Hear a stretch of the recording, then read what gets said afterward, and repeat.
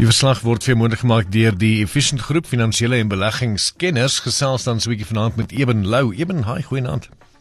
Hi, nou, gaan dit daai kant? Dit gaan goed. Ek hoop daar by jou ook. En ek hoop die markte doen goed. Wat se storie kan jy vanaand vir ons vertel? Ja, wel, vandag is natuurlijk 'n redelik belangrike dag in die plaaslike ekonomiese terme, met die begroting wat gelewer is deur minister Louw, waar hy weer 'n moeilike balans moes probeer tref tussen die befondsing en inperking om ons brose ekonomie te probeer ondersteun.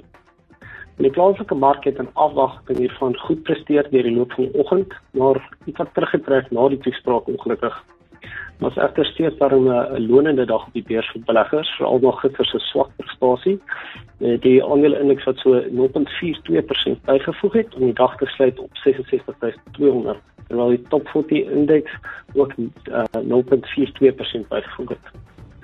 Die primêre sektore wat almal positief was deur die dag, met sterk prestasie in die oggend, het ongelukkig teruggestak ook nader aan markeinde. Van hulle het steeds positief gesluit, maar dit was hoofsaaklik die finansiële en hulpbron aandele wat gehelp het om die indeks hoër te hou. Die finansiële sektor is op met 0,88%, terwyl die hulpbron aandele op is met ongeveer 0,89%. Nywerheidsaandele is effens laer, so minus 0,08% vir die dag. Van die groot presteerders gedurende die dag gehandel was hoofsaaklik banke en finansiële aandele soos genoem, veral Absa, Discovery en Nedbank wat uitgestaan het, maar hulle het ook ongelukkig later teruggesak uit die top 10 vir die dag en plek gemaak vir onder andere Woolies, ACI, Stappy en Pick n Pay. Safel het ook 'n goeie dag op die park gehad, soos die aandeel die oliepryse ook hoorgevolg het. Hulle goeie resultate gelewer het vroeër die week en ook bevestig het dat hulle nie aandele sou uitreik verder nie. Sommige van die groot maatskappye resultate vir die dag het ingesluit ACI, die chemikaliegroep, het 'n moeilike jaar agter die rug het. Hulle inkomste is af met 3% en verdienste is af met ongeveer 23,5%.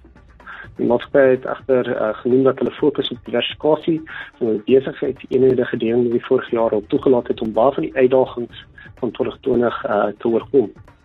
Die farmamaatskappy uit Ingram het ook resultate uitgebring vir die halwe jaar tot einde Desember met 'n halfjaarwinste wat met 14,6% geval het. Gevolg van 'n laer vraag na vrywillige operasies en dokterbesoeke gedurende die COVID-tyd. Hulle het egter 'n toename gesien in die verkope van immuunstelsel ondersteuningsprodukte wat se release 'n bietjie versag het. Soos oorskyf na die buitelandse markte, was 'n minder positiewe dag daar, ten spyte van die Amerikaanse Federale Reservebank voorsitter Jerome Powell, wat gister bevestig het dat inflasie nie 'n risiko is op die oomblik nie, en dat inperkende beleide nie oorweeg word kan sien. Ten tye van die plaaslike markeinde was die Amerikaanse S&P 0,43% af, die Duitse DAX-indeks was 0,34% op, Franse indeks was 0,17% af en die FTSE 100 in Brittanje was 0,05% laer, so basies onveranderd. Asiatiese marke het egter 'n baie swaar dag gehad. Die groot tegnologie aandele het die indekse afgetrek. Die Hang Seng indeks het 3% laer gesluit, die Nikkei indeks het 1,61% laer gesluit en die Shanghai Composite het 2% laer gesluit. In terme van kommoditeite, metalle in die rooi verhandel teen markeinde en net olie wat positief was. Goud staan ongeveer 1,25% laer op $1,783 per ons en dan olie 2,1% hoër op $65,54 per vat. Laastens die wisselkoerse. Die rand het verder versterk deur die loop van die oggend, aangehuts deur positiewe verwagtinge vir die begrotingstoespraak. En deur die dag verhandel teen vlakke wat ons laas gesien het aan die einde van 2019 en begin 2020. Na die begrotingstoespraak het die geldeenheid egter weer teruggesak en winste teruggegee. Dit verhandel tans teen ongeveer R14.64 teenoor die dollar, R20.66 teenoor die pond, R17.75 teenoor die euro.